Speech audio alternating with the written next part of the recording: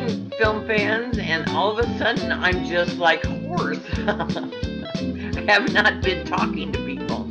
Hello, Lynn. Hi, Carl. It's We the have 12 our days of last, Christmas. we have our last podcast of the year. Yes, it is. And quite a year it was. We'll talk to our guest, Andrew Wyatt, in just a minute. Around minute 3, we'll talk Soul. Around minute 18, news of the world. Around minute 26, Wonder Woman 1984. Around minute 39, The Midnight Sky. Around minute 46, Promising Young Woman. Around 1 hour and 3 minutes, On the Record. Around 1 hour and 5 minutes, Sylvie's Love. Around 1 hour and 16 minutes, Small Axe. Around 1:25, Jimmy Carter, rock and roll president. Around 1:27, Andrew will give us his picks. Around 1 hour and 34, documentary picks for the end of the year. And around 1 hour and 40 minutes, New Year's Eve events. And a lot of movies came out on Christmas. Normally, what would happen would be people would go out with their families and see a movie on Christmas. They do their Christmas stuff in the morning, and then they go to a movie. That's why Christmas is such a big movie day. And a lot of award movies come out this time of year. But this year, it's a lot different. It is, and we'll get into that discussion, but I'd like to introduce our guest, our fellow St. Louis Film Critic Association film critic extraordinaire, Andrew Wyatt. Andrew Wyatt. Hi, Andrew. How you guys doing? Good. Well. We haven't seen you since our last Zoom. We've had all our meetings this year virtual, haven't we? Yeah. Well, that's pretty much par for the course in 2020. Yeah, and we're going to have that still. Our awards are upcoming. So our nominations are due in 2 weeks. Yes, which was my idea back in March, and no one liked that back in March. But now they're like, you know what? That's a good idea. Yeah, at Cinema St. Louis, we pushed our best of lists to the 15th. It was when everybody owes me their draft lists. So I think everybody breathed a little sigh of relief about that. Like, oh, thank God. Catch up. Some catch up. Gives us all some catch up time. Yeah, the Webster Kirkwood Times has actually taken a week off because it's not really they just wanted to have the employees have time with their families. So we're not having our top 10 list till January 8th. And I think I was going to do mine for KTRS on New Year's Eve, but I still have to review Soul, Wonder Woman, and Sylvie's Love for the radio segment. So I'm thinking maybe you push it back. I have talked about all of those things on several radio stations. I talked about them on KMOX. I talked about them with Max. I talked to them about 97.1. I have talked about all of them, but I've not talked to them about you. Lynn, let's start with the best one. Let's start with Soul on Disney Plus. Okay. It is, of all the movies that are out, all right, maybe there might be one that is better than it. But Soul, this was the movie that was supposed to come out several months ago. And this was the movie that Disney Plus gave to everyone as a gift on Christmas. And so you woke up on Christmas morning and you could have chosen to watch either Wonder Woman or you could have watched Soul. Hopefully you chose Soul. Now, a couple of years ago in 2015, Disney Pixar put out 2 movies in the same year. The first one was The Good Dinosaur by Pete Sohn, which I hated. But that was followed up by Pete Docter's Inside Out. This year, the beginning of the year, Pete Sohn's Onward came out, which I did not care for. Therefore, I was looking forward to Pete Docter's Soul coming out. And on Christmas Day, everyone got it, and it was well worth the wait. It was. Andrew, what did you think of Soul? Yeah, I liked it a lot. We're sort of in this weird place where Pixar films feel like event films. They're not, tentpole blockbusters the way we typically imagine, but they still feel like event films from the biggest studio. So the theatrical experience has always been kind of part of a Pixar film for me. But so it is a little bit of adjustment to see it at home. I have not seen Onward yet, but Pete Docter, like you said, he's ascended to the role that John Lasseter after he was let go because of the allegations against him. Pete Docter's kind of ascended to his role, and I don't think it's controversial. Is this controversial take anymore that like 10 years on that Pete Docter's films probably have the highest reputation of any people still at Pixar. His films probably have the best reputation. Well, you've got Monsters University. Oh no. So, sorry. I'm sorry, Pete Docter. Monsters Inc. Not he did not direct Monsters University. Monsters Inc. Up, Inside Out, and now Soul. His track record is better than anybody. I mean, I like Andrew Stanton stuff. I love Finding Nemo, and both they're. Well, Pixar. It's a bit troubling with Pixar because you can't really apply like a tourist. Like they've always said that the whole studio is involved in every production. Right. And the director, it almost like the director's chair almost becomes a ceremonial position after a while. But it does seem undeniable that Docter has a certain sensibility in his films, and I feel like you can see the Up and Inside Out thumbprints on Soul. Oh, especially Inside Out. Yeah. Oh, definitely. I was privileged to interview Pete Docter back when Up was coming out. He and Jonah Rivera came and we did a round table with St. Louis film critics. It was a Saturday morning and he was doodling and I didn't know who he was, but we had to see Up first, obviously, before we could talk to them. And it made you cry, didn't it? Well, yeah, all Pixar. I'm just saying all Pixars make me cry. So anyway, I've been privileged to interview a couple people from Pixar, and all they talk about is that Pixar is story. And I think Pete Docter is a master storyteller. And so I stayed through the credits, and they dedicated the movie to their grandparents. Mm-hmm. And so I said to Pete Docter, you are treating your grandparents with such affection, like they had real lives before they were your grandparents. And I said, like my grandpa, who was born in 1900, he saw Babe Ruth hit a home run and he helped Houdini with a trick. And when I said he helped Houdini with a trick, Pete Docter, because I was sitting next to him, he just looked at me and he was like, oh my God, your grandpa helped Houdini with a trick. So I told him, it was that needle and thread thing that he did. And my grandpa grew up in Cleveland. So this was on the banks of Lake Erie because Houdini always did shows by water back then. And so my little street urchin grandpa and his friend got to pull the string out of Houdini's mouth. So anyway.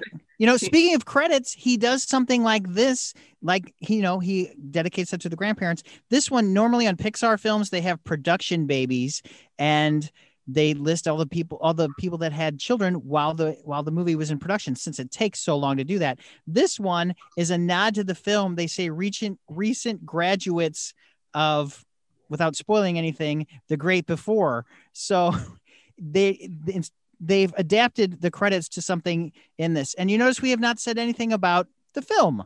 Yeah, I don't know how much we can talk about this, right? Right. Like, without getting into spoiler territory. I will say that Pete Docter's influence is definitely there. He co-wrote the script with Kemp Powers, who also wrote the play One Night in Miami, which is coming out now on Netflix, January 15th. But a major influence in this movie is John Baptiste. Now, he is the band hold on leader. a second, Lynn.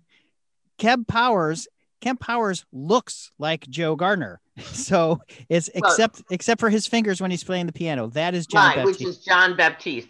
John Baptiste went to Juilliard, and he is the band leader of Stephen Colbert's Late Show with his band Stay Human.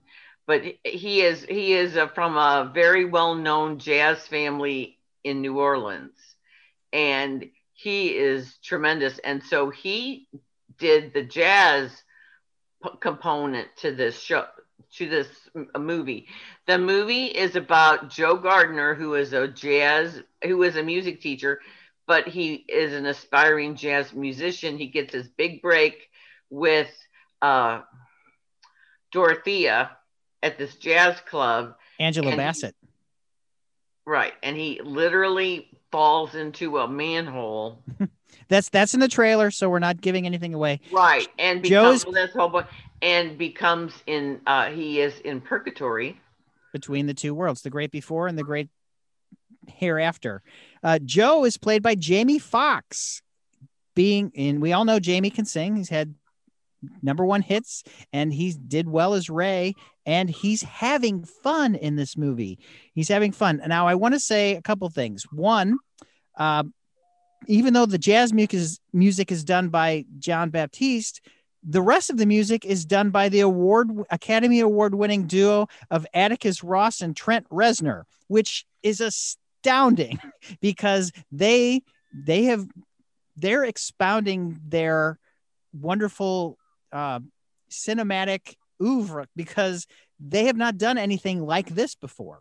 Yeah, I think that is one of the more interesting things about the design of the film is that the bifurcation between the New York City scenes, which I guess I'm not spoiling anything. Most of the film is set in in New York City, and there's a jazz score that accompanies all of those scenes. But anytime we move over to the metaphysical plane, these alternate realities, they use that more ambient Reznor and Ross score. Yeah. It's very clearly bifurcated, and also, again, I don't want to get too much into the design of the thing if we want to talk about story, but the visual design of the two different halves is also very important.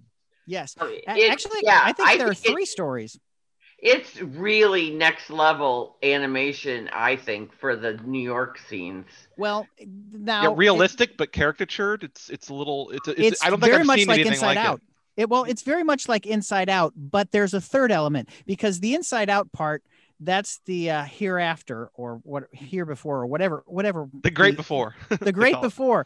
That is like the emotions of Inside Out, and the real world scenes are like the real world scenes in Inside Out. But then there's a third part, which is experimental animation, which we have not necessarily seen in anything Pixar, like maybe on the Spark shorts or the shorts, but you don't really see a whole bunch of experimental animation like they're doing when you're between these two worlds, which is really, it's refreshing that after all this time, after 25 years, that Pixar is still expanding their boundaries. And yes, we have to say that this is the first Pixar film with an African-American lead, as with Jamie Foxx and Felicia Rashad as his mom and Daveed Diggs as his I guess Paul. Well, he's not the villain, but he's not he's just a guy. I think that's another thing that distinguishes this as a Pete Docter film. Villain.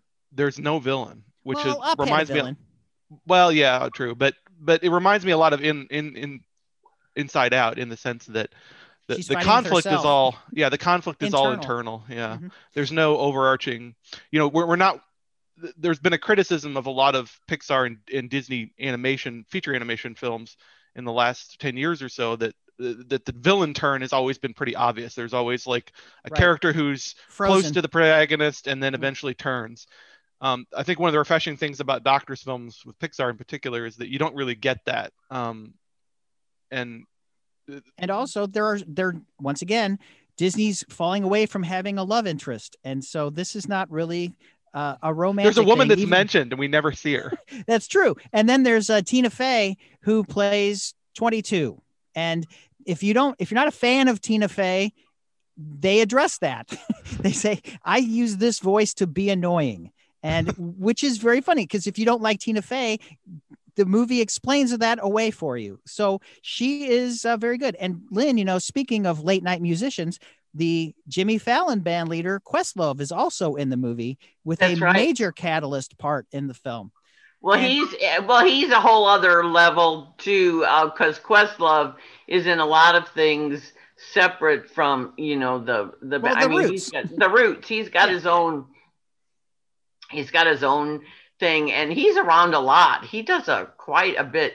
But Pete Docter, for instance, like in Inside Out, he's from Minnesota, and he obviously had a daughter that age, and so he based it on his perception of parenthood and kids growing up and growing away and all that kind of thing. But in Soul, he is asking the big questions, but he's rooting it in a really interesting story because, as you said, they haven't had an African-American lead. and they went to great lengths to be as authentic as possible. If you read the credits are just Yeah. There's a great barbershop scene in it. I mean, Mhm. it wouldn't be a film about black men in New York. There wasn't a great barbershop scene. Yeah. I do think that, like, I think maybe my biggest problem with the film, I'm still wrestling with how I feel about the very strange, like, metaphysics / theology that the film presents. Like Graham So Norton's character. yeah, it's a little. I think I flowed very. I love Inside Out. It's probably one of my favorite Pixar films, and I rolled with the conceptual craziness of Inside Out a little better than I did with this one. I had a lot of moments where I would stop and go, wait a minute, what? How does this work? But I do agree that Carl, about the animation. I mean, we only get those little snippets of those little in between places, but the one thing that it reminded me most in terms of being Pixar and being a little more daring was their Night and Day short, which I think is one of their better shorts of the last few years. And that's another thing about this film, Andrew and Lynn, is that since we're seeing this on Disney Plus, we didn't get a short in front of the movie. And I know. I wondered about that. I wondered if we were going to get one, but no. They did release a short. They did release a short. There is a short, Spark short that they just released called Burrow about a bunny. But not Pixar. But it's not Pixar. Well, the Spark shorts are there. Disney and Pixar are letting anyone that works for the company to submit an idea for a short, and they will create it for it. And this woman had a very cute little thing. And if you watch it, you should watch Burrow, the Spark short on Disney Plus, either right before or right after Soul. But Disney Plus is going to have a lot of stuff in the next year. And so you should see this now while it's still top of mind. And I'm glad they gave it away, everybody, for free with your Disney Plus subscription. And this would have been a huge hit if it would have been released in theaters. Sure. And it's very ambitious too. They don't fall on, old ways of tropes. Well, I will say that our buddy Max had a problem with the first twist. He didn't like the first twist. And I said, but then there's a second twist. And once he was in the second twist, I said on the air with Max that the beauty of Soul is that it knows where it wants to take you, and it's holding your hand the entire film, taking you from A to B to C. It is very logical how they get to all of these places, even though you don't know where you're going. Pete Docter takes you there step by step and builds your expectations, tricks you a little bit, and still gets you where you needed to be by the end of the film. Well, I enjoyed the journey. We have a lot of films about journeys. Well, you want to talk about News of the World? That's about a journey. Yeah. Anything more about Soul, Andrew, you want to say? I think it's a very profound and warm-hearted film. Yeah. I think was probably a little more impressed by the visuals. I do think it's one of the more visually interesting Pixar films in maybe at least since Coco, maybe even before that. I'm still wrestling with the story and how I feel about it, but I do think it's a great, like, late game Pixar film to prove that they can do, again, sort of like Inside Out was. It proves that they can do really high concept, interesting stories without necessarily falling back onto the prequel sequel nonsense. Absolutely. And as our buddy Dan said, it took him a second viewing for him to fall in love with it. He liked it the first time, watched it again, and now he loves it. I'm skipping over Wonder Woman just for a second. Let's do the Journey movie. Let's do News of the World that is on Apple Plus right now, and it's in theaters. It's the new Tom Hanks, Paul Greengrass movie. It is on Apple Plus. I thought it was only in theaters. I think it's coming out on Apple Plus right after it's in theaters for a short window. It's going to be video on demand like January 15th. And it is Paul Greengrass. Andrew and I were talking about this before. This is their second collaboration after Captain Phillips. I thought there was a third, but I guess there was not. Paul Greengrass from the Bourne series. And now he did a Western with Tom Hanks, which this is based really on a book by Paulette Giles. Yes. And Tom Hanks plays Captain Jefferson Kyle Kidd. He is he was an officer in the Confederate Army. Yes. And now he roams the the United States telling the news of the world. He buys newspapers in the bigger cities, and then he goes to these small towns and they pay a dime to listen to him read the paper, but he does it in a very entertaining style. And it's about the news of the day and these calamities, and then also some very like our own oddities type stuff, you know. And so along the way, he runs into an abandoned child who who was living with the Native American tribe, and you guys, the Kiowa. the Kiowa. Well, it's alleged that the Kiowa kidnapped her as a baby, or it's unclear. She was 4 when her family was. Yeah, they took her in after mom and dad. So she was an orphan, and then the Kiowa took her in, and then the Kiowa family was murdered. And so, as someone in the film says, Mayor Winningham actually, she has been orphaned twice, and so Captain Kidd wants to take her to her last remaining relatives, some Germans that are not close, and so in the hill country. It all takes place in Texas. It looks beautiful, by the way. It is. One of the things I like about when a non-American director directs a film set in the American West, they have such a fascination for the West, the wide open spaces and the landscape. And the cinematography here is beautiful. Cinematography by Dariusz Wolski. So a non-American, he's Polish, and he makes New Mexico look just like Texas, because New Mexico is this is untouched parts of the American Southwest, and it looks beautiful. It is. It's the plains of Texas, and then the hill country, which is what they say, the hill. So they have conflicts, and they have 2 major conflicts in the film. Tom Hanks runs into unsavory types, and wins them over with his readings of the news. And then there's a very evil bully that he takes down. Now, sounds pretty low key for a Paul Greengrass film, actually. There are a couple action scenes, and they are very well done. The action scenes they're low key, but they are extremely well done, especially the way they're set up, and to get you interested and to get you on the edge of your seat for a low-key action scene is something very hard to do. And Greengrass is amazing at setting up the tension in this. I describe this film as True Grit with less killing and absolutely zero humor. All of the killing is actually done off screen. Well, not all of it, but most of the killing is actually done off screen. There are a couple people that get killed, but not like in True Grit, either version.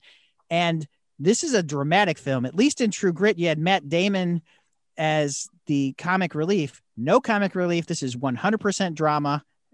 Nothing. I mean, there are lighthearted moments, but nothing to break up the seriousness of the film. Well, it unfolds like a novel. It really does. And to me, it's a slow start. And the second half is way more compelling, obviously. But the way it sneaks up on you. Yeah, I was interested in what was going to happen. And then things happen, and then you're not interested anymore. Because you know how it's a movie. You know how it has to be. They could have made other choices, like what we're going to talk about, Promising Young Woman, where that could have been a choose your own adventure. This one, you know how it's going to end up around minute 30. But it earns its ending. It earns its ending. It does. I will say that. All right. I like the chemistry between Tom Hanks and the young girl, Helena Zengel. She is a German child actress. And she speaks a little German and Indian. I'm sorry, Kiowa. She speaks Kiowa and German. She's very interesting. She is. And there are Elizabeth Marvel is in this movie. I already mentioned Mayor Winningham. Let's see who else. Bill Camp is in this movie for a little bit. Well, Camp's in everything. Ray McKinnon, go-to guy. He's a go-to. But yeah, you're right. Bill Camp is in everything. I was like, oh my God, Bill Camp. Hey, it's Bill Camp. Andrew, do you have any questions that we can answer about this movie for you? No, I think you and I talked a little bit about before the show. Their call. I think it's on my to-do list. I just like a million other things. Exactly. And speaking of scores, James Newton Howard did a very Celtic flavored score, and I loved it. It swells at the right moments. It's a majestic looking film at times. It's just this fascination with the West that we still have, and it's just very beautifully shot and done, and it's a solid story. I don't think it's going to be the awards buzz movie that maybe they wanted, but Paul Greengrass, the only time he's been nominated for director was for United 93, and you talk about tense. Yeah. You talk about tense. And you even know how that one's going to end. Yeah. Well, yeah, that's still one of those films that I think is probably a near masterpiece, but I never want to watch it again. Exactly. Right. It's like Schindler's List or Schindler's List, I think, is rewatchable. Yeah. 12 Years a Slave. I've seen 12 Years a Slave 3 times, so that isn't in the same category. Wow. It's just it's a hard watch. Yeah, it is. And the ending kills me every time, but right. We'll talk more about Steve McQueen later. All right. Let's talk about the biggest hyped film of the Christmas season and the most divided film for everyone. Wonder Woman 1984. It's on HBO Max and in theaters. People woke up. I know people that woke up after they did their gifts just to watch Wonder Woman 1984. And Lynn, I know you're not a fan. No, actually, I enjoyed it way more than I was set up to think it was going to be awful, and I didn't find it so awful. I don't find it. I had issues with the first one. It's fine. Wonder Woman 84 is fine. I know. I didn't think it was so bad. Actually, well, first of all, I have always said this about Gal Gadot. You guys said Gadot, and I changed it, but then James Corden the other night said Gadot, so I figure it's Gadot. She said so. She has a screen presence that's off the charts. I mean, you see her on screen, and she is so mesmerizing, and she's the linchpin in these movies. Everything else is secondary. And it's 2.5 hours long, though. Yeah, it's way too long. But if she works, then the movie works. I don't know why they said it in 84. We could probably debate that, but whatever. But she looks like $1 million. And so I'm always just captivated by her. And she works well as the Wonder Woman, and then as Diana Prince. I have issues with the villains. Yes. Let's talk about both of them. Let's talk about Maxwell Lord and Cheetah, played by the Mandalorian and the Target Lady. So we've got Pedro Pascal as Maxwell Lord, who his heel turn is expected. Kristen Wiig as Cheetah, that they made her into a villain where they didn't need her to be. Her Barbara Minerva was a sweet character, and when she does her heel turn 2/3 of the way into the movie, it's undeserved and it doesn't work for me. Other than that, she's really good as Barbara, but as Cheetah, it doesn't make sense. Well, the plot here is, and I don't know if this is a real plot because I'm not a comic book reader, so okay. I don't know if this is based on any of the real Wonder Woman stories. But so this ancient stone from Roman culture somehow gets in the wrong hands, and what it is you can wish on it and your wish comes true. So very subtly in the beginning, and Diana Prince works at the Smithsonian because she's hunting down artifacts, which we know that she was doing when she was in Justice League, because that's how she knew where everything was. And so she knows about this stone, and it's very subtle about how people's wishes come true.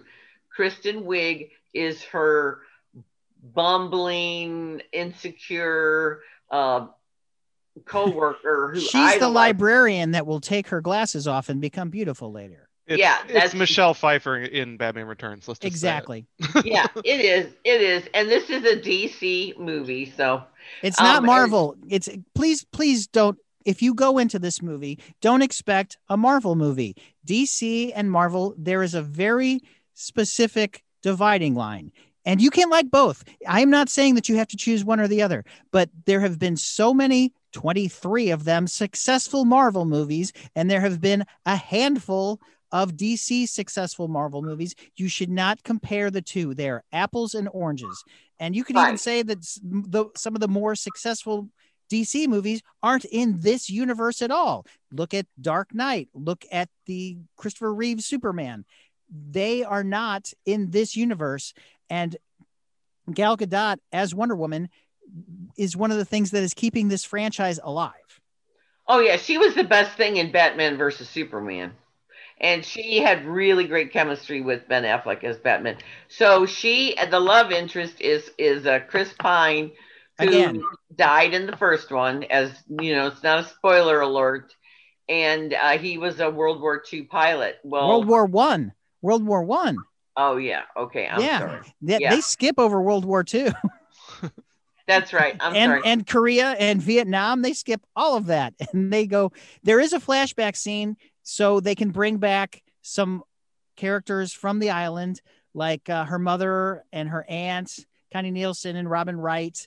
And so there is a scene with a young Diana, which takes place for a very long time and sets up. I know they wanted to have Connie Nielsen and Robin Wright back in the film, but they didn't need this setup for so long just to teach Diana a lesson that she doesn't pay attention to for 2 hours.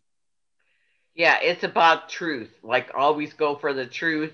And it's like it's kind of like a cross between Olympic Games and Hunger Games kind of thing. And Diana was going to be winning as a child, but she cheated. No, she didn't cheat. She just found a way around the truth. Yeah, well, her mother said she cheated. Robin Wright. So anyway, Robin Wright is her aunt. Robin Wright is her aunt. Oh. Connie Nielsen's her mom. Okay, I'm sorry. It's all right. You can tell I don't remember much of the original Wonder Woman, which came out in what? When did it come 2007? out? 2017. Okay, so the first one, the last 20 minutes is like a video game, and I hate that in movies. It is. So I wasn't all enamored with it, but I like the whole concept of a female superhero and having their due. And Wonder Woman was 75 years old in 2015. So this is great that the franchise has gotten its, due. But this one, Chris Pine comes back as her love interest because she wished it. Oh, why are you telling people that? That's part of the. Well, we know he's back. I mean, right.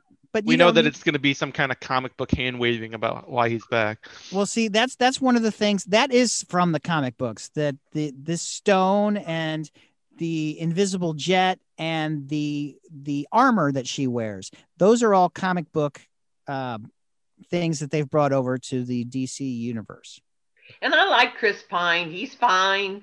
He gets the scene where he gets to do all the 80s fashions. And if you notice in the beginning, everybody's got the jackets up like Sonny Crockett in Miami Vice. He wears a members only jacket for a little bit. Yeah, and he has parachute pants on in one scene. Yeah. So they have fun with the fashion. And but they don't do a lot of music, and DC is usually, remember how I hated Suicide Squad and it was all about the needle drops? There are 2 needle drops in this entire film, and I said, you're doing a movie from 1984 and you're not playing. They play one Frankie Goes to Hollywood song, and that's it. Didn't they use so much fun. Didn't they use like New Order in the trailers? Yeah, I thought that was cool. Like a new arrangement of New Order, which I thought was pretty cool. They did True Faith. And I thought, oh, this is going to be in the movie. No, it's not in the movie. They have Welcome to the Pleasure Dome. They could have had so much fun with the soundtrack. They could have done hits or they could have done hidden gems, but instead, no, nothing. You got music from Hans Zimmer again. Well, the villain is Pedro Pascal, who you all know as the Mandalorian, but I know he's from Narcos.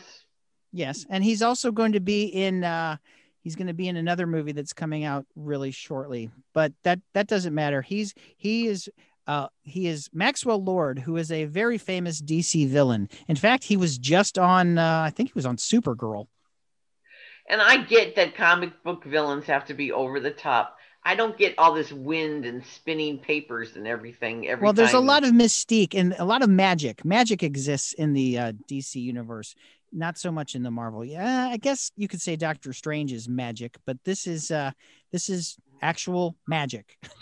Well, it gets tedious. He's this TV shyster, and he's bilking people out of dough, and he gets in trouble, and he wants this crystal, and he maneuvers, and he creates this whirlwind of horror. Of BS. And it's all about Wonder Woman taking him down, but she is I don't know if I should say that or what. No. But anyway, it's her conflict. She has personal and professional conflicts. And if you want to stick around, unlike this, there's not a very final scene, but there is a mid-credits cute little Easter egg right after the main credits. So you don't need to stay to the very end, but you do need to stay until the one mid-credits scene. And it's wonderful. It's great. It's something that could have been done 5 years or 3 years ago as well. But yeah, and it makes you like it way better. But I just think this is it's well made. It's fine. It's just I don't understand. I thought like, oh, the script's going to be so bad. It wasn't so bad. It's a comic book. It's a movie from a comic book. So you're going to have these broad strokes. That's what you get in this genre. You can't try to transfer. It's not a Christopher Nolan going for the Dark Knight stuff. This is not that. This is straight up. The main concern I've heard about is, like, if I had to say the number one complaint I've seen on Twitter and so forth, has been the length. The people just said it has no reason to be 2.5 hours long. It does not. No.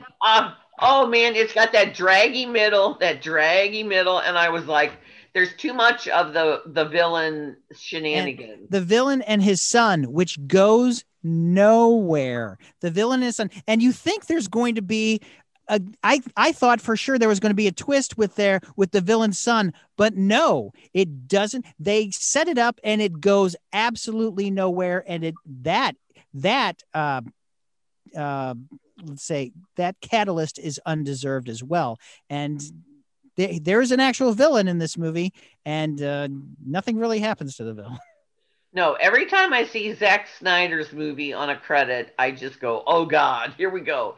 And so he was a producer, but actually, I think that's contractually obligated because it's still in this universe. And they are Patty Jenkins and Gal Gadot, they do want to finish off the trilogy with an Amazon movie, possibly before that or after it. So there will be, hopefully, there will be more. We're middle of the road, but yeah, Lynn, I watched it with my nephew on Christmas. He and his wife have one of those 65-inch TVs with the 4K and the sound and everything.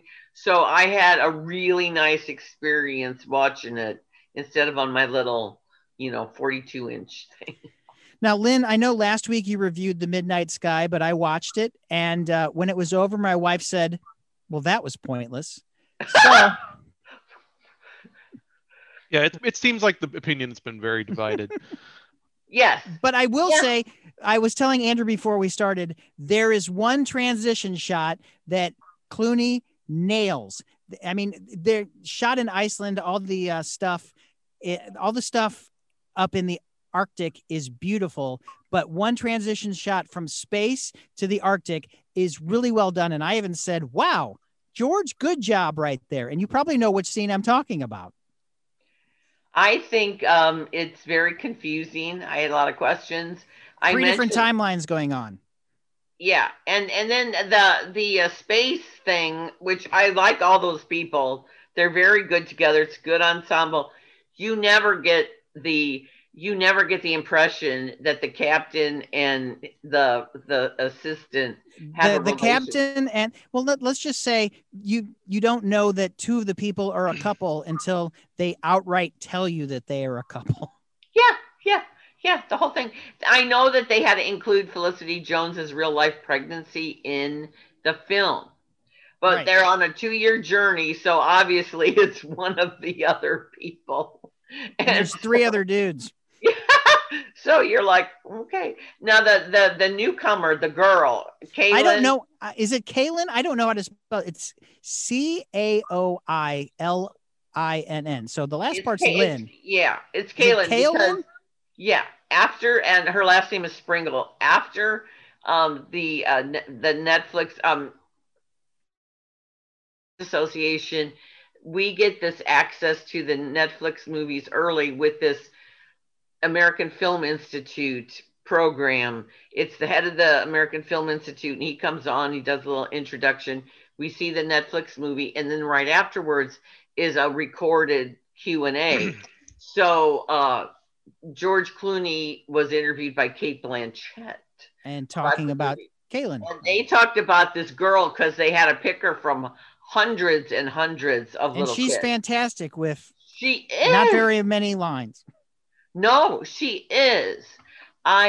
She's great in it. She's just like this huge trooper.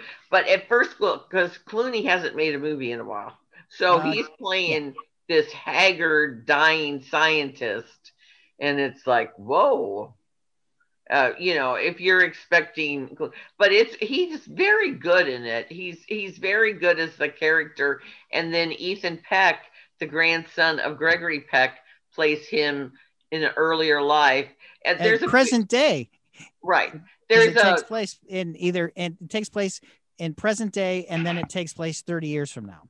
Yeah, who knows what's going? I mean, they don't. It's also based on a book, and I bet the book was a lot more specific about what was going on. Well, the book initially was about giving us a lesson in we better pay attention to climate change. Right. But this movie has taken on a different aspect because of the pandemic. And so there's a running theme. George Clooney's character is this brilliant scientist who eschewed a personal life. He says that he believes that if we needed to leave this planet for any reason, there is a moon on Jupiter that heats from the inside out, and that would be perfect for humans to go. And that's a theory. And so they send people to go find this out. In the meantime, something happened on this planet that kills or everyone's displaced. Let's just say that. They don't really go We don't know. It's very mysterious. It's very murky. They don't really go into detail.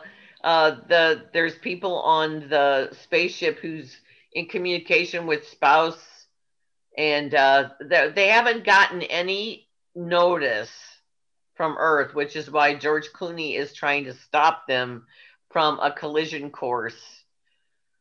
He's trying to stop them from landing in a place that is uninhabitable. Right. But we don't know why. So yeah, exactly. So my wife said that was pointless, and you agree with her. Yeah, I think it's confusing. I watched it again just because I thought I missed. Did? Yeah, I did. I thought I missed things, and first of all, my first reaction to it was, well, this is quite a slog, because whoa, and it is slow moving. Oh, yeah. And then I thought, well, I overthink a science fiction usually. I have a right brain. And so, and so I thought, well, maybe I'm missing things. So I watched it again and no. I like the music by Andre Desplat. That I like the soundtrack, but you didn't care for the needle drop in the middle of it. I don't have a problem with Neil Diamond. Out of nowhere for these people. Well, I did like what Tiffany Boone said. I don't know this song. Yeah. Well, That was funny. this is like Gravity meets Ad Astra meets Interstellar meets um what's the other one? Even I the don't know, Martian. but I only liked one of those movies. So, and this one was okay. It was fine. It belong. I'm glad it's on Netflix because, and it was the #1 movie on Netflix yesterday. Well, Clooney, it's Clooney. Right, and he Now Right. hasn't my done my anything in 4 sister, years. my one sister liked it, but my other sister didn't. It's But how like many people who click play on that on Netflix know that he directed it? All they see is that he's the star. Right, true. right. Uh, Well, I posted my review on Facebook, and a friend of mine said I had to quit midway. And then another person said, "Oh, very disappointing." And then two people loved it. Good. So it's just this whole mix, like you said, it's very divided. well, Well- I don't. I was going to say maybe not so much divided as the critical response seems middling, but there's a handful of people who are really enthusiastic about it. I could see people that would really, really enjoy this film, but I don't know who those people are because we just all have to remember this. And I say this all the time. Every film is somebody's favorite movie, and it doesn't matter what film it is. Every film, there is somebody out there that likes it more than they should. All right, let's bring Andrew back in. Let's bring Andrew back in because he has I know he saw Promising Young Woman, and that is one of my favorite films of the year. Yeah, take it away.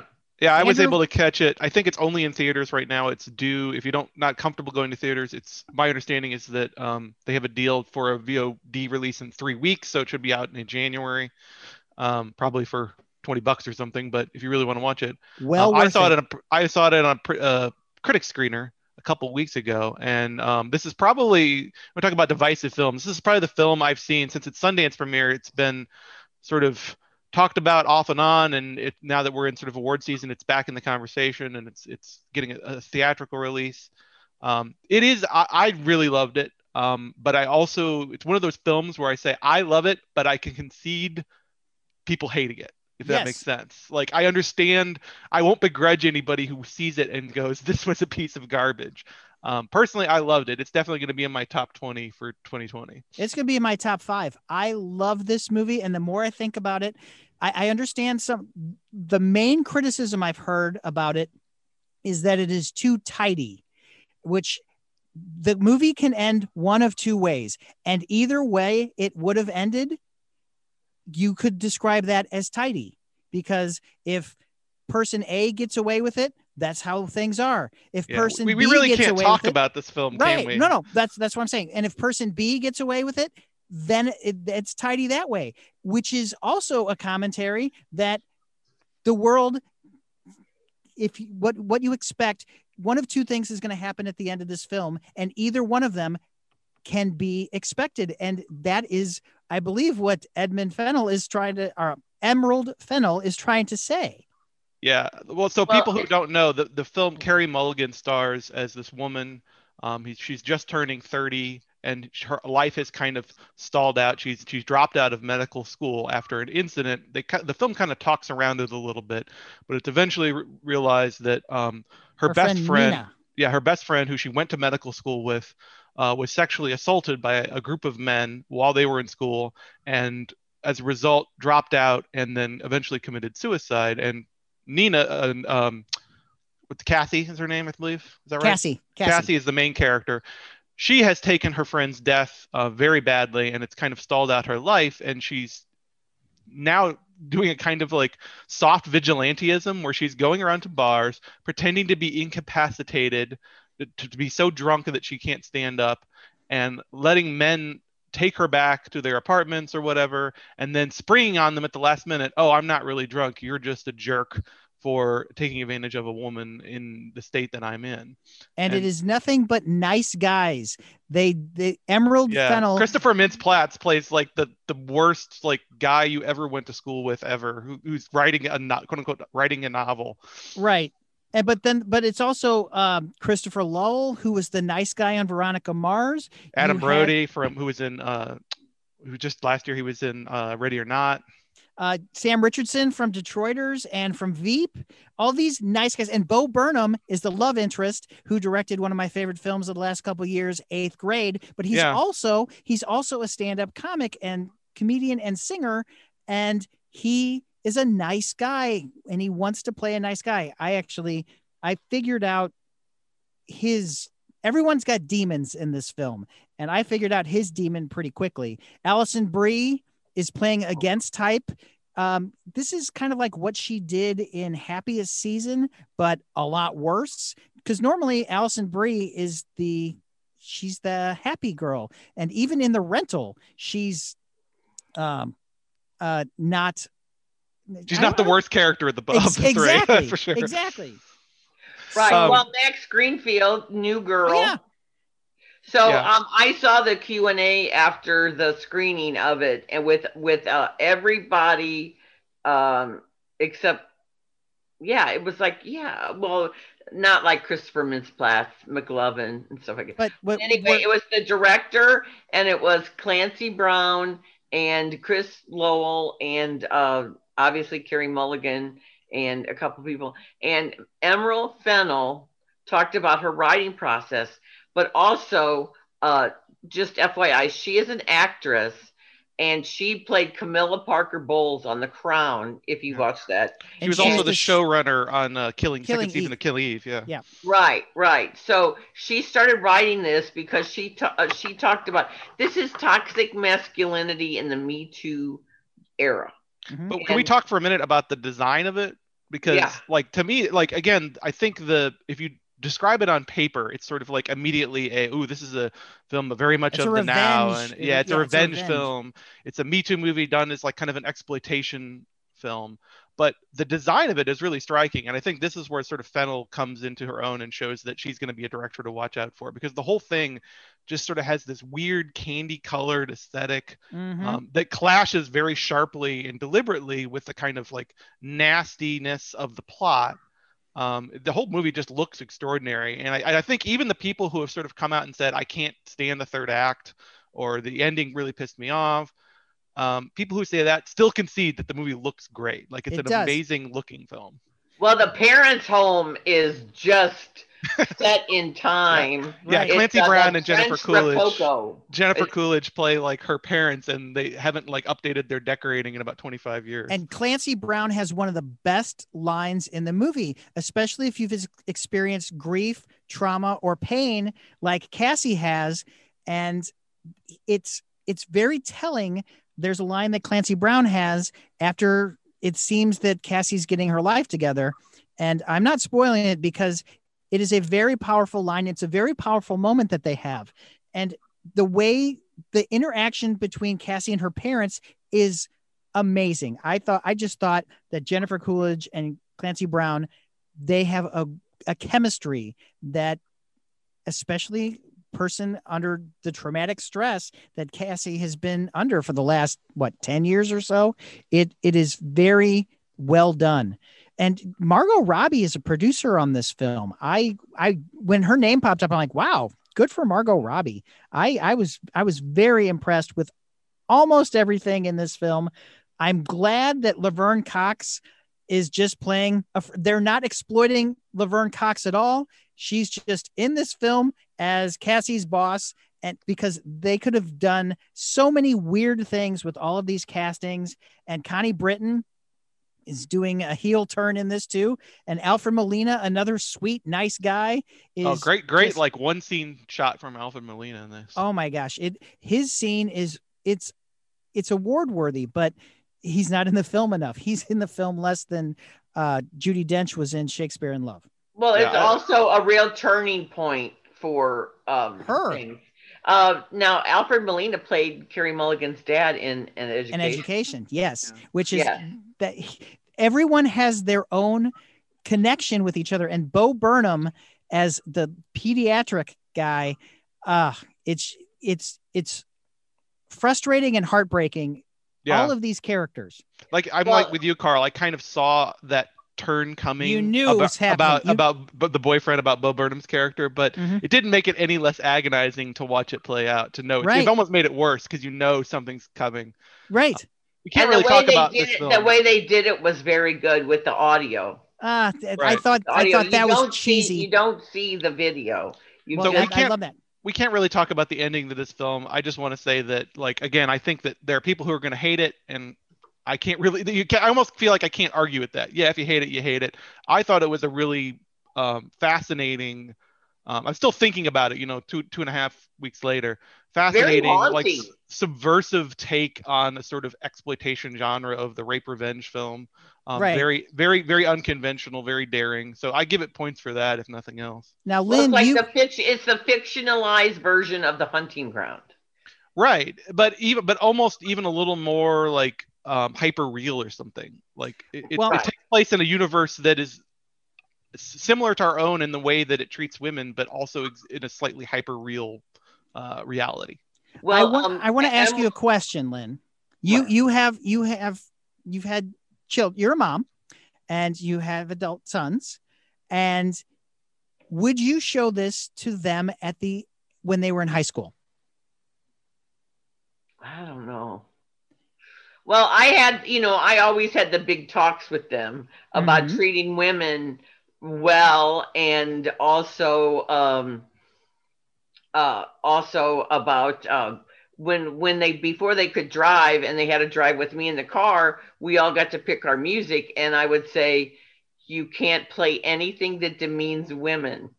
And then they would come in, they would go, this doesn't demean women. And then Tim tried to get away with Kanye West's Gold Digger. Yes. And he was and Jamie Foxx. And I said, take it out. Nope. But anyway, we would have those talks about treating women, and then we would run into really just, princesses. And I would be like, you boys never, on the opposite end, it was like, never bring home a girl like that. Please don't. I'm debating on showing my high school junior this movie, but I don't know if I want to, because, well, you don't want to shelter them, but you also, and she's 17. This is a rated R movie. It's not for nudity. It is for language and a little bit of violence. Yeah, some really brutal violence in the final stretch. Hard. It's hard. It's a hard watch. It really is hard. But you know what? I applaud that, because something that happens like that, we just get movie sanitized versions of that. That is probably more accurate to anything. And I commend them. I compared that. There's a particular scene I think we're thinking of where there's a very violent scene that's done in like a single shot. And I was saying to somebody online when I saw it that it's the kind of thing we don't see that often in films. Even like over the top exploitation or slasher films don't show it in this way. The only thing that I could think of in recent memory is there's a pretty gruesome stabbing scene in David Fincher's Zodiac that is done in a way that films don't generally show stabbings. That like you can see everything, you can see it over and over again. This reminded me of that, in the sense that we're seeing an act of violence that's probably commonplace, sadly enough, but we're seeing it shot in a way that makes us we can't blink, we can't look away from it. And that's shot hard. in real time too, because you don't know what's going to happen, especially in that scene. You don't know how this movie is going to turn out. And by then that's where people will probably get upset. If that's the turning point where you're not going to like where this movie's going to go. Well, the Joker had some moments like that. The Joker had 2 face headshots. Yeah, which is bad. Well, one of the things I like about this movie, before I talk about Emerald's writing, is the soundtrack.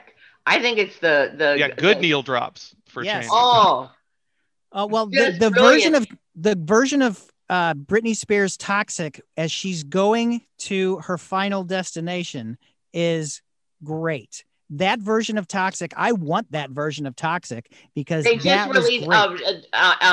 released the soundtrack. Just FYI, but I love the moment when they're in the pharmacy to Paris Hilton song. Okay, everyone's pulling that scene out. I don't think that scene's great at all. I just think it's another romantic trope, and I mean, Well, I that's love part that of the song. point, right? Like that, Yeah. we're seeing a lot in that middle segment. We're seeing a lot of those cute date moments between Right. Cassie and her new boyfriend.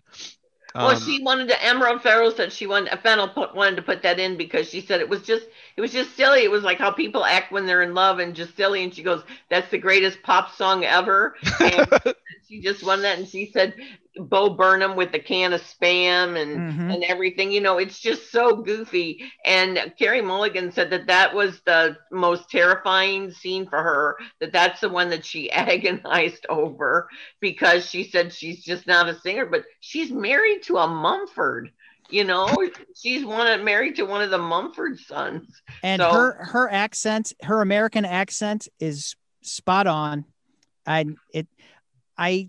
do think there as Andrew was saying, this film is up for debate.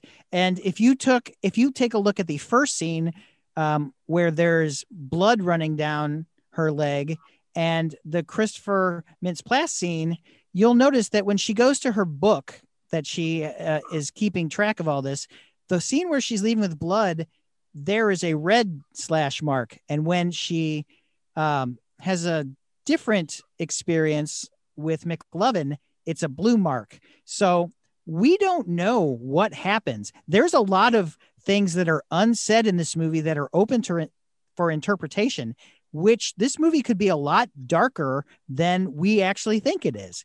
Yeah, I do think that there's something weird about how the film talks sort of elliptically for a film that's this sort of trying to key it into an exploitation vibe, and that ends on some really horrifying notes. It does talk around the issue of rape a little bit, which I thought was a little strange considering how frank and bold and daring the film is. Otherwise, I don't even think they say the word that often in the film. But you're right. They say assault. Yeah, we see that, and we're sort of left to imply. But you're right. We see sort of Cassie's methods after she's been at this for a very long time, and we're sort of left to draw our own conclusions about what exactly her coding system means and what it entails. But the point is not the details of the system so much as the point that she has a notebook filled with these. Like, she's been at this for a while and has spent like you say, a better part of a decade absorbed with this sort of like weird idiosyncratic vigilantism she's doing. And she alludes to a network of people doing this, but you don't know if the network is her or other people doing it, or that she just has. Or was she just BSing? Right. To scare them. You don't know. Right. And that's what makes this movie good. Emerald Fennell said that she wrote this because of the casual way people have treated assault, like when they're younger, like, oh, we were just kids. Oh, we were all drunk. Oh, everybody was doing, that kind of thing. And we've seen so many news reports of the past couple of years of all these horrific things happening at fraternities. And, you'll have all these lawsuits, and then the woman is always shamed, and the guy, like, especially in the hunting ground where these are primo athletes and the colleges get a lot of funding for their athletic programs. Right. And that's why Connie Britton's scene is very also well done. Right. And so Emerald Fennell said she just started writing it because it's just this attitude of how people treat it. And that's why she cast nice guys in these roles, because you're thinking, oh, they couldn't do that. Oh, they're not capable of that. And so I find that fascinating, that she is trying to explore this boys will be boys attitude. Right. I enjoyed If you guys haven't seen it yet, on a related note, just to mention other great 2020 films, if you guys haven't seen it yet, HBO Max has a documentary called On the Record, from Kirby Dick and Amy Ziering, and it's a film about Russell Simmons and the women who have come forward about the things that he's done to them, and particularly sort of centers itself on one particular woman's story, but it's very hard to watch, and there's nothing graphic in it. It's just the things that the women talk about are very intense. Right. And it was supposed to be on another network, and that's why it made it to HBO Max, because they didn't want to piss off Russell Simmons, I remember. Yeah, and as much as some of these high profile cases have sort of like the men have been instantly sort of banished to purgatory. You look at somebody like Kevin Spacey. Simmons is sort of still out there and is still respected in some circles. So it's an important film in that respect. Well, we talked about John Lasseter earlier, and Yeah. he was allowed to just disappear without. Didn't he end up at another studio recently, an animation division at another studio? Styx See, Entertainment or something? That's the thing. He wasn't really called out. There was nothing was really done. He was just allowed to do. He was allowed, like a lot of people in Promising Young Woman, they're Right. just allowed to go off and do something else. I think a lot about that line from now Patrick Wilson and now Elliot Page film Hard Candy, where he's complaining that his life is going to be ruined if all this comes out. And she responds, "What didn't Roman Polanski just win an Oscar? Your life really going to be ruined?"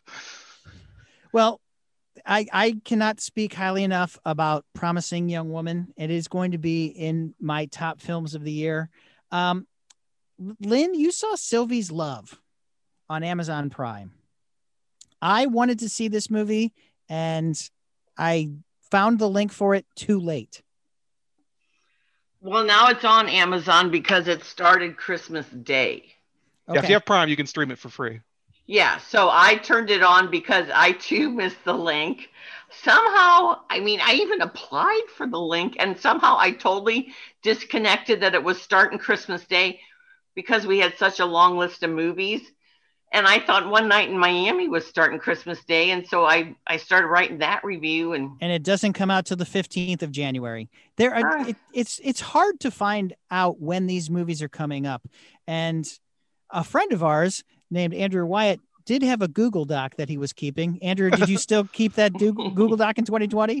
Yeah, it's kind of in a half-finished state, though. I told Lynn I couldn't really pass it on to the critics group yet. And plus it's weird because... But plus, it's a little weird just because I had previously based it on St. Louis theatrical releases, and now it's 90% of it is VOD releases. So right. It's a little strange. But Lynn, you said you liked this film a lot, Sylvie's Love. I did. And getting back to the list, I'll send you the Alliance of Women Film Journalists because they put out a list with over 400 films. Damn. Yeah. But they even missed like bad ones like Doolittle and stuff like that. So. Not that any, who knows? Somebody might be voting for it. But anyway, so I'll send it to you with I made a list my own and added stuff. Send it. Sylvie's Love. Sylvie's Love. I like this film very much. It is a romance between Tessa Thompson and I looked up how to pronounce this name this morning. Nnamdi Asomugha. Okay. He is a former NFL defensive back with the Oakland Raiders. Yeah, he was in Beasts of No Nation and Crown Heights and a lot of other good films. So they play this couple, and it's set in it starts out in 1962, and then it does a 5 years earlier thing. And it is Tessa Thompson's character is Sylvie. And she works at her dad's record shop. And Lance Reddick, great a character actor, he is really good as her dad. He runs Mr. J's record shop in Harlem. And Nnamdi is a jazz musician named Bobby Holloway, and he is in the Dickie Brewer Quartet. And they play jazz at these smoky clubs, and it has this just wonderful look about it. It's this beautiful period piece set in New York City and Harlem, and he gets a job at the record store, and so they're together. So clearly he falls in love with her, but she has a fiance. Oh.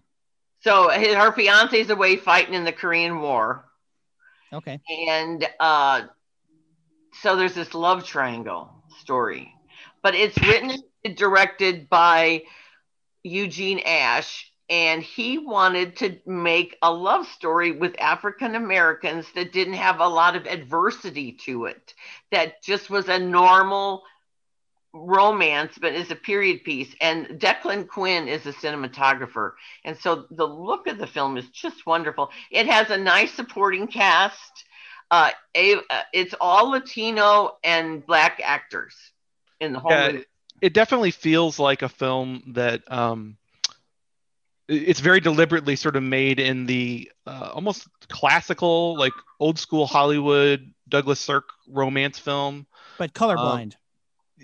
Not even colorblind, because there is, like Lynn says, it's not a film where the main dramatic tension comes from racial issues. Right. But the racial, it is a film clearly made by Black filmmakers with a Black cast, with Black crew, because you can see around the margins how the reality of mid-century Black life is sort of woven in. There's a lot of interesting, delicate stuff that's like not mentioned but suggested about the intra-Black divisions in class and social status within Harlem. And it's nice. I'd maybe liked it a little less than Lim. To me, it felt like sort of like one notch higher than a typical Hallmark romance. What? But it is can't sweet. Be that bad. It is sweet. I told my wife that the main thing that's unbelievable is that the guy can't confess his love to Tessa Thompson. Like, in what universe does a guy not tell Tessa Thompson that he's into her? I don't. Now, buy is she in Valkyrie mode or is she in Creed mode? She's in neither. She's in sort of a little bit more of a demure, again, trying to play the mid-century American Black woman who with professional ambitions. Her thing is that she wants to be in television, and she sort of works her way up to become a producer of a local New York cooking show, which makes her a bit of a pioneer. So, but she definitely is playing a little bit against the typical Tessa Thompson type, a little more demure, a little more. Well, she's the lead rather than the supportive girlfriend or the superhero who's drunk. Right. It is sort of a co-lead. I would say the film does give equal time to both of them, but it does seem to, by virtue of the title, it does seem to privilege her viewpoint a little more. And this is another movie like Promising Young Woman. This premiered at Sundance in January. And I've said all year, if you had a film in any of the three major film festivals that it got bought this year, because Sundance happened, Venice happened, and TIFF happened. And if you had a film there, your film got bought. So if you just sneaked in to the Toronto International Film Festival, some studio picked up your film just for content. Yeah, it is a big film for Eugene Ash. He's only made one other feature, Homecoming, which is sort of an all Black homecoming family melodrama, friends and family coming back for homecoming thing at historically Black universities. But this is like a definite step up in terms of production values. Like Lynn says, it has a sort of glowing look to it. The whole film has sort of a glowing look to it, period New York. There's some, like Carol. A lot of glamour. Carol, it looks like that. It has that sheen to it, I think. Yeah, like that. Like I said, that Douglas Sirk feeling to it. Yes. Right. Again, I felt the story was a little conventional, just a hair above a typical TV movie fare, but it is a sweet film, and the leads are good in it. I was just impressed that we had a normal type romance. It didn't have, it's not a big picture, big question movie. It's just a slice of life. The main drama is that the characters are sort of go back and forth. It's one of these things that spans several years, and the characters go back and forth on how they feel about each other. Yeah, on again, off again. One runs hot while the other runs cold, and they can't quite meet in the middle until the end. Obviously, big spoiler. It's a romance with a happy ending. Well, yeah, if it's a Hallmark movie, they don't kiss till the end in the last 5 minutes. She does marry Lacey, her fiance. I will. Spoiler. No, it's they were engaged. The whole movie takes place mostly in flashback, so we're not spoiling anything. Okay. Yeah, no. If you see the trailer and stuff, but I like, and Jemima Kirk of Girls plays this countess who funds the jazz band, and he is away touring in Europe, which is why he leaves. He's pursuing his career. She's trying to break into television, so there's that kind of stuff. And there's some interesting stuff around the margins that the film doesn't center these issues, but it makes note of them in a way that makes it clear that this is a Black filmmaker. The way that Black talent is used by white management, the way that the jazz scene shifts over the course of about a decade in mid-century. There's a lot of stuff like around Ma Rainey, not as blatant as Ma Rainey though. No, it's not. Yeah, it's not foregrounding those themes the way that Ma Rainey is, but it's there sort of around the margins of the script, which is interesting. The civil rights struggle happens almost entirely off screen, but you still get like Sylvie's cousin peeking into the movie. She's more activist minded and involved in like the March on Washington and so forth, and she sort of peeks into the movie every now and then. I'm going to see Martin Luther King this weekend. to remind us of when this is taking place. But right, for the most part, it's a film it's a straight romance that just happens to take place in mid-century America with Black leads. Well, speaking of that, I thought it was refreshing because after seeing so many, big-headed movies, it was just nice to kind of, as Dan Buffa always says, cleanse the palate. And then Asia Naomi King plays her cousin, and she's the one that's, flitting off to these different marches and everything. Probably shouldn't say flitting off, but she's talking on the phone to her about where she's going. And that's what Andrew alludes to, that it's a thread, but it's not a main thread. And especially One Night in Miami, which is coming up, it's a huge thread about what these four icons if they would have ever met. What if they why like Malcolm X is on them about getting more involved with their celebrity, what they should be doing with it. But that's now not going to come out till next January year 15th. All right. So speaking of Black filmmakers and the African American or the African British, I think they just call them Black people over in England. They don't say African British. Steve McQueen, I hesitate to talk about Small Axe because it is 5 movies. It is a series. It's a BBC and Netflix series. It's a television series. It is not. It's 5 movies. It is not one. It's a series. I don't know why people are giving it movies. I'm in the movie camp. Sorry. But is it 1 movie or is it 5 movies? It's 5 movies. Some of them are very short. Some of them are just over an hour long. 68 minutes is the shortest one. And Dumbo is 65 minutes. So all these movies are longer than award-winning features. Yeah. It is 5 features. Yeah, there is a pattern to them. And there's obviously, so for those who don't know, Steve McQueen's new series on Amazon, Small Axe, it's all about the experience of Black Londoners in the mid to late 20th century, and specifically West Indian immigrants. So the Black Jamaican community, the Black Island community, etc. John Boyega's in one of them. Yeah. And each story tells a completely self-contained story. You don't need to, you can sort of dive in and watch each individual one if you want. It's not really a anthology series or anything. There is a flow to them if you watch them, quote unquote, in order. Well, that's how they were released on BBC. They did one a week. There is a flow to them, but you can watch each one individually, and they all sort of stand on their own as individual stories. I've seen 4 of 5. I haven't seen. I'm already blanking on the middle one. I've seen the one that so far I've seen Lovers Rock, Red, White, and Blue, Mangrove, and Education, all of which are good. I don't think the first 3 that you mentioned, they're a lot of the critics list, the top 10 list that I've seen so far. Those 3 movies are mentioned numerous times. Alex Weedy. I couldn't remember the other. That's number 4 of 5. Yeah. So the first 3 actually all had festival premieres, and I think that helped contribute to the buzz a little bit. Gotcha. They were all at TIFF, I believe.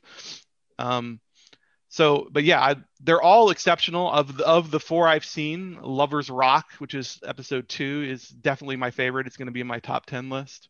But they're all Steve McQueen. They're all made by one of the great living English language filmmakers. I have a lot of affection for all his films. Wonderful sound design, wonderful acting, wonderful period detail. I don't know. Have you guys seen any of them? I have not. If I watch them, I want to watch them for pleasure, not for year-end movies. Because can you if Lovers Rock, you're going to consider that a standalone film? Yeah, I'm regarding it as a it's standalone film. it's made more top 10 lists than all of the other ones, but I've seen it on so many Yes, top but 10 lists.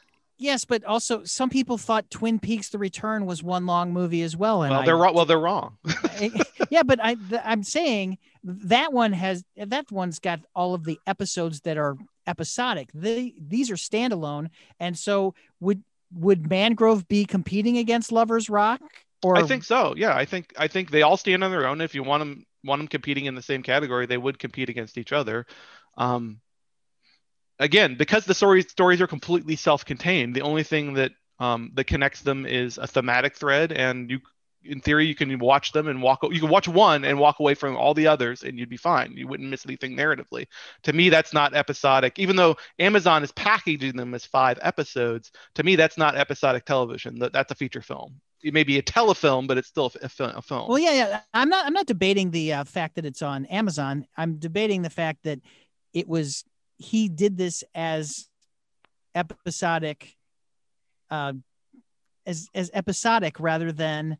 I mean, just like as we were talking about Ma Rainey, that's part of the Pittsburgh 10-play cycle. Right, but you wouldn't say that Fences and Ma Rainey are part of a cycle. Correct. You know, like August Wilson wrote them as a cycle, but they're not films we put up against each other. I think you can make a better argument that something like Peter Jackson's Lord of the Rings is more episodic television than Small Axe is, because it's a unified story with 3 episodes. They happen to be feature films, but I love that argument. I agree with your argument right there. But those were anyway, the 4 I've seen are all excellent. Again, Lovers Rock is my favorite. It's probably the most distinctive in that it's not necessarily embedded specifically in any strong racial issues or polemics the way that the other ones are. It's more of a hangout film. The plot of Lovers Rock is essentially, it's like a 70-minute film. The plot is one night there was a party, and that's pretty much it. It's a big ensemble piece about what was called a blues party in London. A lot of the Black Londoners were shut out of the white nightclub scene, so they had to kind of do their own underground house parties. Where they would play reggae and lovers rock and ska and blues and soul. And basically, we're just going to one of these parties and sort of flitting around over people's shoulders and watching the night unfold. And there's little mini narratives nested within this party. You could follow certain characters here and there, but it's just a amazing, like swooning. I want to go to an awesome party and hang out and just see people doing stuff. It's that kind of film, but made with the sort of skill that Steve McQueen brings to the table. So if I watch Lovers Rock, will that make me want to watch Mangrove, Red, White, and Blue, Alex Wheaty, and Education? I think so, but I do think it's worth pointing out that how different Lovers Rock is from the others, the ones I've seen. The other ones are definitely more of what I would think of as issue films. McQueen's trying to make a point about a particular time and place and social issue. Mangrove, I've been describing Mangrove is the movie that Trial of the Chicago 7 thinks it is. It's a much better courtroom drama about a protest and about police brutality. The Mangrove 9. Yeah, the Mangrove 9. For those who don't know, Mangrove 9. The Mangrove 9 are. Sorry. The Mangrove 9 are 9 Black Londoners who were put on trial due to a riot, quote unquote riot, that happened when a protest march met the local constabulary outside a Jamaican restaurant that had become sort of the focus for local activism in that West End neighborhood. And it was a very important trial. Despite the fact that this was sort of a protest scuffle between police and activists. The activists were actually put on trial at the Old Bailey, which is where like treasonous people in Great Britain get put on trial. Yeah. So the government came down hard on them. And again, I don't want to spoil anything if you don't know the history, but the way it turned out was very, very pivotal for people at the time. I think the one I saw last night, Education, was probably the weakest of the bunch. But again, it's still Steve McQueen, still doing like excellent character dramas. So you can't go wrong with any of them, I think. Red, White, and Blue, the one with John Boyega, is sort of the reverse shot of Mangrove. It's a Black Londoner, Jamaican British Londoner who wants to join the police force, wants to become a constable, and sort of the racism he encounters inside the police department. Huh. And the struggles he has both in terms of finding acceptance from the white police officers and also finding acceptance from his own community who view him kind of as a traitor for joining the police force. Really great. I mean, John Boyega being able to do stuff he hasn't been able to do in a while. Just a straight dramatic role done very well. And Alex Wheatle is the shortest of them, so that's the only one you need to see. Yeah, that's the one I still need to get to before the end of the year. But again, they're all great, and if you have Amazon Prime, you can stream them for free right now. Yep. Lynn, what were you going to say? No, I am so sorry because I wanted to hear the thing about Mangrove. I was just going to say Lovers Rock got one of the critic awards for cinematography. I'm not sure if it was Boston or New York. It was Chicago. It's nominated in Chicago, and it won New York's Film Critics Circle and Boston.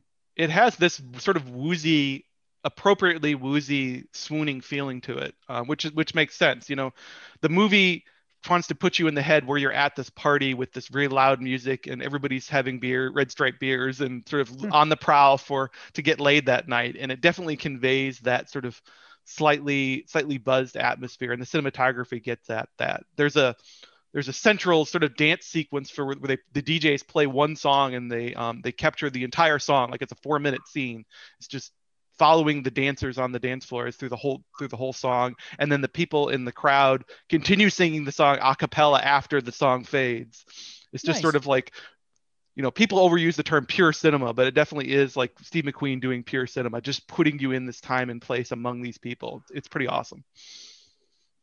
All right, fine. You've talked me into watching Lovers Rock this weekend. Yeah, definitely make it part of your award season viewing. Okay, I will do that.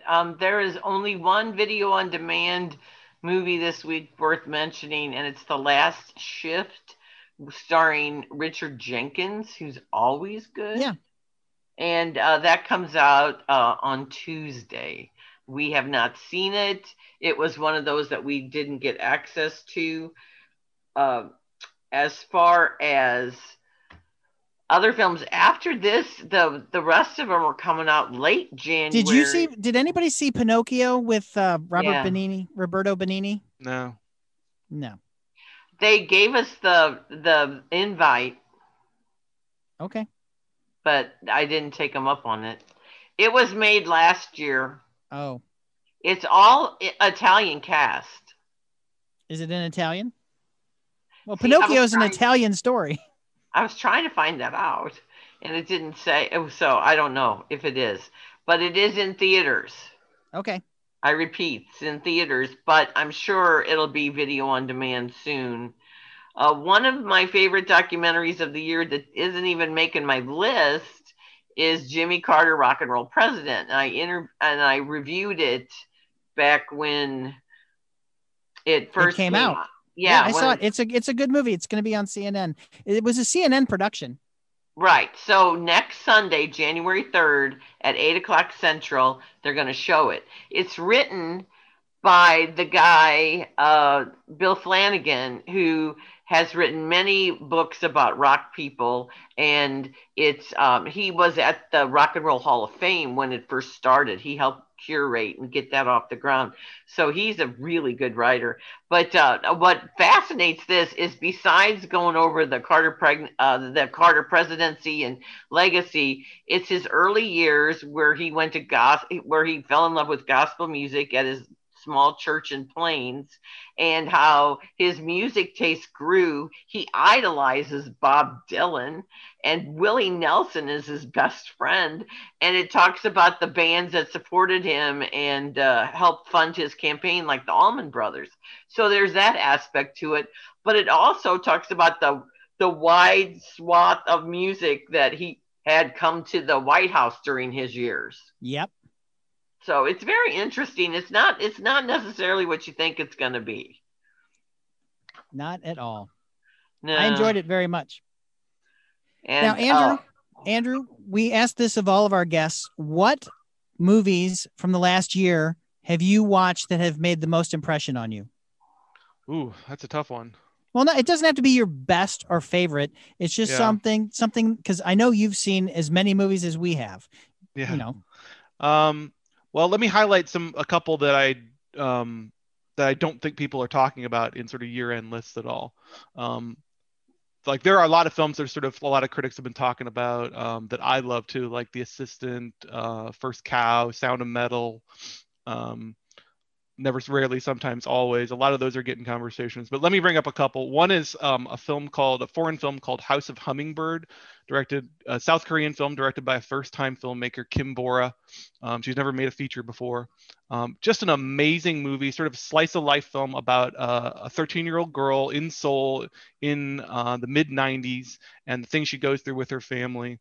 Just sort of, in some respects, it's sort of typical indie drama stuff, but made with just an incredible level of skill. I can't believe it's a first-time film, frankly. It looks like, a film made by a 30-year veteran. Amazing performance from the lead actress, a young 13-year-old girl, about her family and like there's no plot per se. It's just her going through things with her family, her having boy and girl troubles, her having a medical issue that she has to deal with. Very slice of life, but filmed in a way that feels like you're flipping through the diary of a 13-year-old girl years later and remembering things in snippets the way that she remembers them. And just shot with an incredible amount of skill for the cinematographer. It's a film I love, and I haven't even seen it on a lot of Best Foreign Film Award slates this year. So I wish more people were talking about it. Available on VOD. Kim Stim released it in the US. It's available on VOD now. You can rent it almost anywhere. And what is the name again? House of Hummingbird. House of Hummingbird. Because Lynn and I were actually talking about this the other day. We don't have a lot of foreign films. We've got, we still need to talk about Minari, if that counts as foreign or not. Oh, God, let's not even get. Well, I mean, the other big one would be Bacurau, a Brazilian film that's getting a lot of notice. Beanpole, it's a Russian film. It's going to be in my top 10. The other one I wanted to mention, though, that I'm not seeing on a lot of lists for documentary is a film called Rewind, which was produced by PBS. I believe it had a PBS First Lens release. You can watch it online now. Like if you just plug your affiliate into the PBS website, you can watch it for free. It's a film made by, again, another first-time film made by a man named Sasha Joseph Neulinger. And he was an actor. He's a child actor, acted in a handful of films. And he was raised in a household where he was around a lot of relatives. And when he was young, he was sexually abused by his several of his male relatives. And this haunted him for a long time, obviously, and it kind of affected his career and his life. And the sort of the angle that makes it a fascinating documentary is that his father was a compulsive documenter. He bought a little home movie camera. Is this the one that's all on shot on home video? You might also be thinking of Time, which is another film that's shot mainly on mini DVDs. By Garrett Bradley, about a woman who's waiting for her husband to be released from prison. No, but I think the child abuse one is I thought was also shot on. Yeah, well, so not the entirety of it isn't shot on that, but what it is the conceit, the part that really hooked me, that made it feel like a film worthy of a documentary rather than about like an article, is that this Sasha Neulinger's father was sort of a compulsive home movie guy. He filmed everything, like the most mundane moments in their lives growing up. So he has this abuse that he's living with, and sort of the personal and legal fallout of the abuse is long over. Like he's been to the child psychologist. The men who abused him have been put away or they're dead. So that part of it is long gone. But what he's fascinated by is when his dad, he goes through his dad's library of home movies to try to find, was there a sign in this? Like almost like a forensic scientist. He wants to look through the footage. Can I see what was right in front of my parents' faces and they couldn't see, by looking around the edges, the periphery of this this copious home video footage? Can I see the abuse, signs of the abuse happening, of my abuse? So he almost views it like, removes himself from it as a third-party forensic scientist trying to dissect this documentary footage and find evidence of it. And it's amazing. It's very emotional, obviously. He goes back to a lot of the scenes where his abuse happened, like the actual houses and locations. He talks with the relatives who are still alive. He goes back and talks to the psychologist who interviewed him when he was a child. Wow. And the police officers and prosecutors who were involved in his case. It reminded me a little bit of if you've ever read David Carr's book, The Late cultural critic for the New York Times, who went back and dissected his own cocaine addiction as if he was an investigative journalist, as if it wasn't him, it was another person. It kind of has that vibe to it. But because of that, because of all this home video footage, that's what makes it particularly amazing. He's like poring over all this footage, trying to look for signs, almost like an archaeologist. Again, available through PBS right now. If you just punch in your affiliate, anybody can stream it for free. It's an independent lens production. Independent lens. So, that's yeah. all right. I couldn't remember it. No, but you can still, what you said is correct. It's still a PBS. You can find it on your local PBS. Yeah, I think they broadcast. It was a Sundance film that they picked up and then broadcast on PBS this year, but now you can watch it online. And just, it's good. Again, it's going to be like, it's battling for another film with that other film I mentioned, Time, for my #1 documentary of the year. It's amazing stuff. Very, very intense personal filmmaking. Oh, how many documentaries have we watched this year, Lynn? Well, I've watched like 80. That's a lot. It's a lot. And I'm just looking every once in a while for a documentary that is uplifting and not something that is born of tragedy.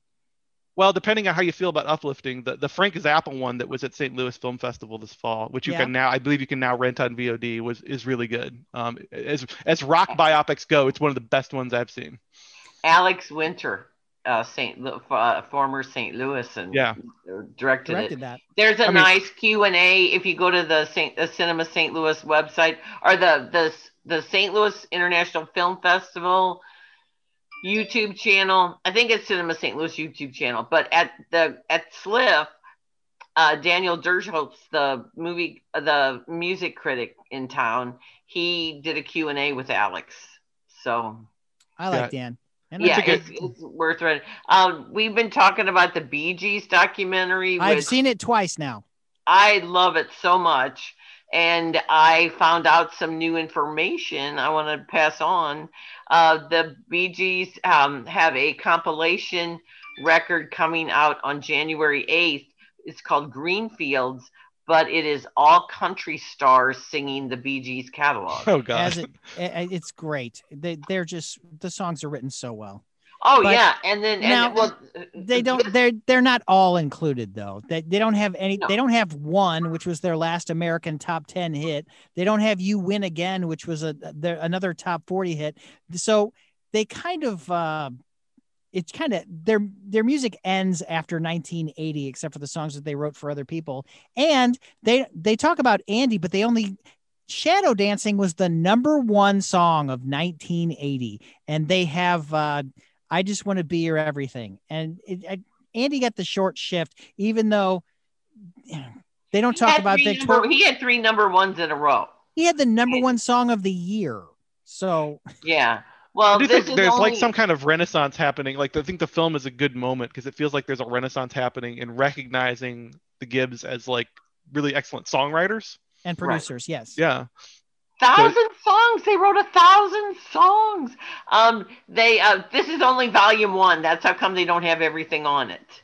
But also, there's going to be a biopic, and Steven Spielberg is attached to it. And rumor is that Bradley Cooper is going to play Barry. I can see that. Now, the weird thing is you can tell when Barry's dentures are in correctly and when they're not in correctly, because Barry needs to see a dentist or get some Polygrip, because a lot of the recent stuff, he sounds like he's afraid his teeth are going to fall out. Yeah, well, but no, as a documentary, it's remarkable. I loved it. I've watched it twice now, and I will probably watch it again. It's on HBO Max if you have it. So instead of watching Wonder Woman, spend 2 hours watching that.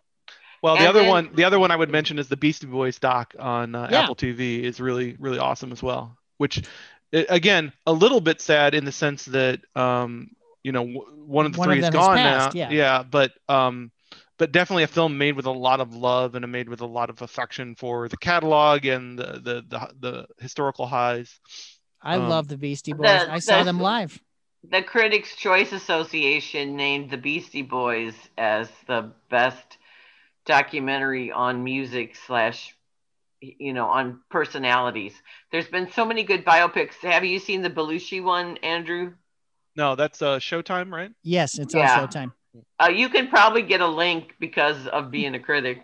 or you can just watch it on Showtime. Now, Robert, Showtime's the one service I don't have, actually. I think it's like the one streaming I don't have.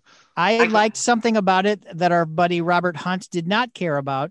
They have a whole bunch of interviews, so they animate them. And Robert did not like the fact that they animated that. He would have rather seen more still pictures and from that era.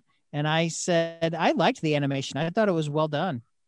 I like the movie that the talking heads are all audio usually. Well, really for the most part, but there's so many clips and you forget how funny he really was in his early years that ascended him so fast, because he only did a couple movies. I mean, what was it? 5 years? Yeah. 5 years. Animal House, 1941. Neighbors, Continental Divide, and I think that's it. The next movie he would have been in would have been Blues Brothers, and then the next movie he would have been after that would have been Ghostbusters. Right, and then but the audio and Dan Aykroyd saying that he will live with that the rest of his life, and it's just really tremendous. They had Harold Ramis before he died. They got his voice, and his wife very much contributed to, or his widow, and she's since remarried, very much contributed to this movie with his letters that he wrote her in high school, because they were high school sweethearts. Yep. And so there's a lot of different components to the movie that really work well, I thought.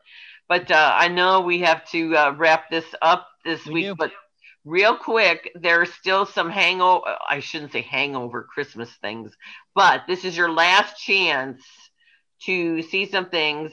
The brewery lights are through January. I went last night.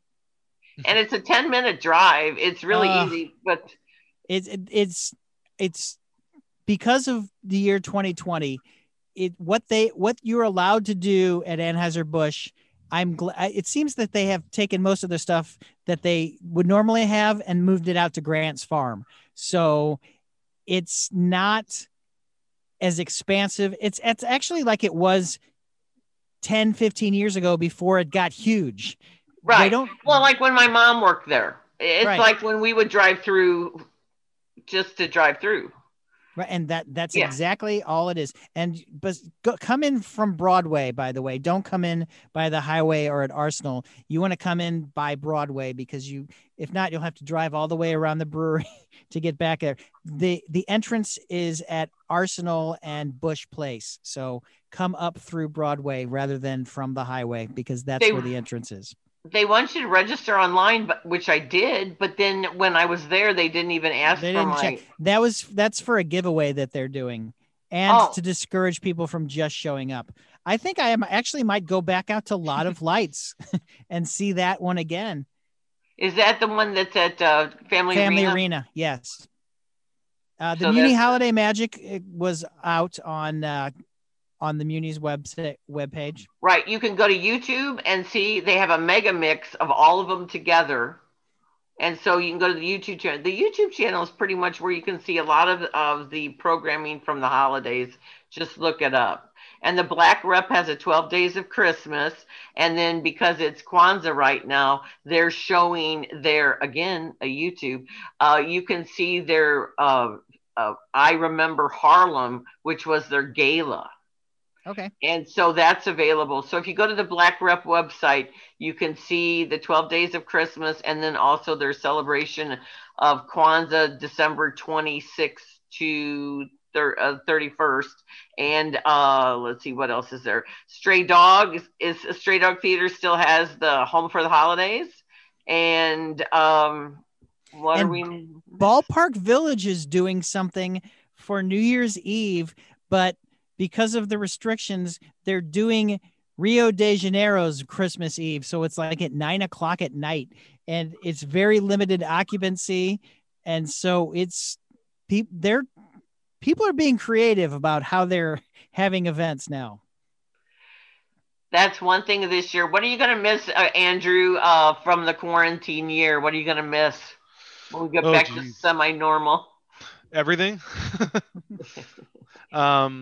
just being out with my friends, I guess, more than anything like that. Although, I mean, I guess the film critic answer is I miss theaters. I haven't been comfortable going back to. I know some people have, but I'm not comfortable going back to theaters till the vaccine is widespread. So, just I'm like a lot of film critics, I'm a solo film goer. Like I go to movies by myself all the time, so I kind of miss because you're not going by yourself. You're seeing us there. You know that there will be people there. Or even not you get like just going to a movie by myself on my own dime after work. I used to do that 3 or 4 times a week, so I miss that a lot. But beyond that, seeing other human beings other than my wife and my son, I guess, is the main thing I miss.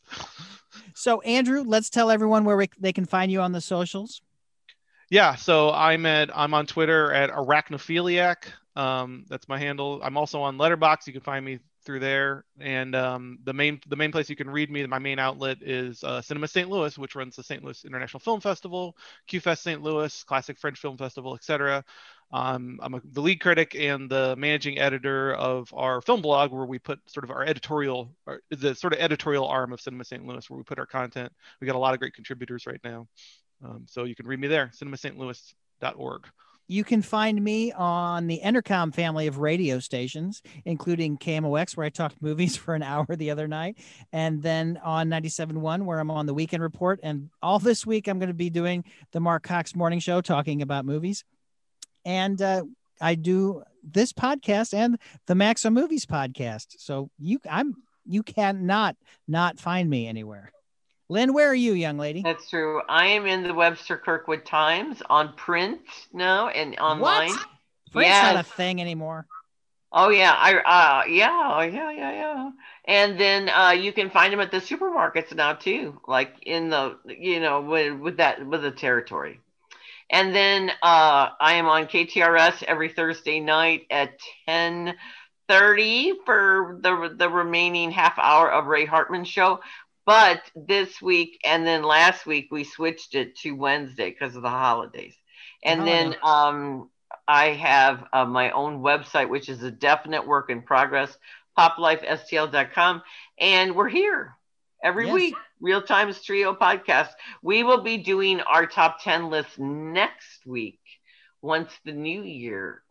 I got to figure that out by next week. Yeah, we told Allied that was our date. Oh, you told Allied. I told Pete to ask you. So yes, I will come up with a top 10 by next week. Yes, and our special guest will be Dan Buffa. So I like him. So we're gonna have that. So anyway, we look forward to a brighter new year.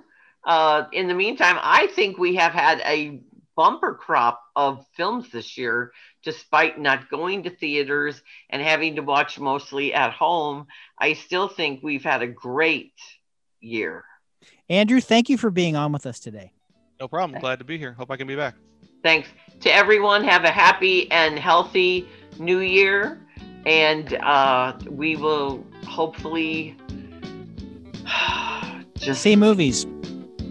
Just 4 more days to this year. That's all we got, right? 4 more days. Happy New Year. Yeah. Happy New Year. And stay safe, buy local, and we'll see you again. Bye.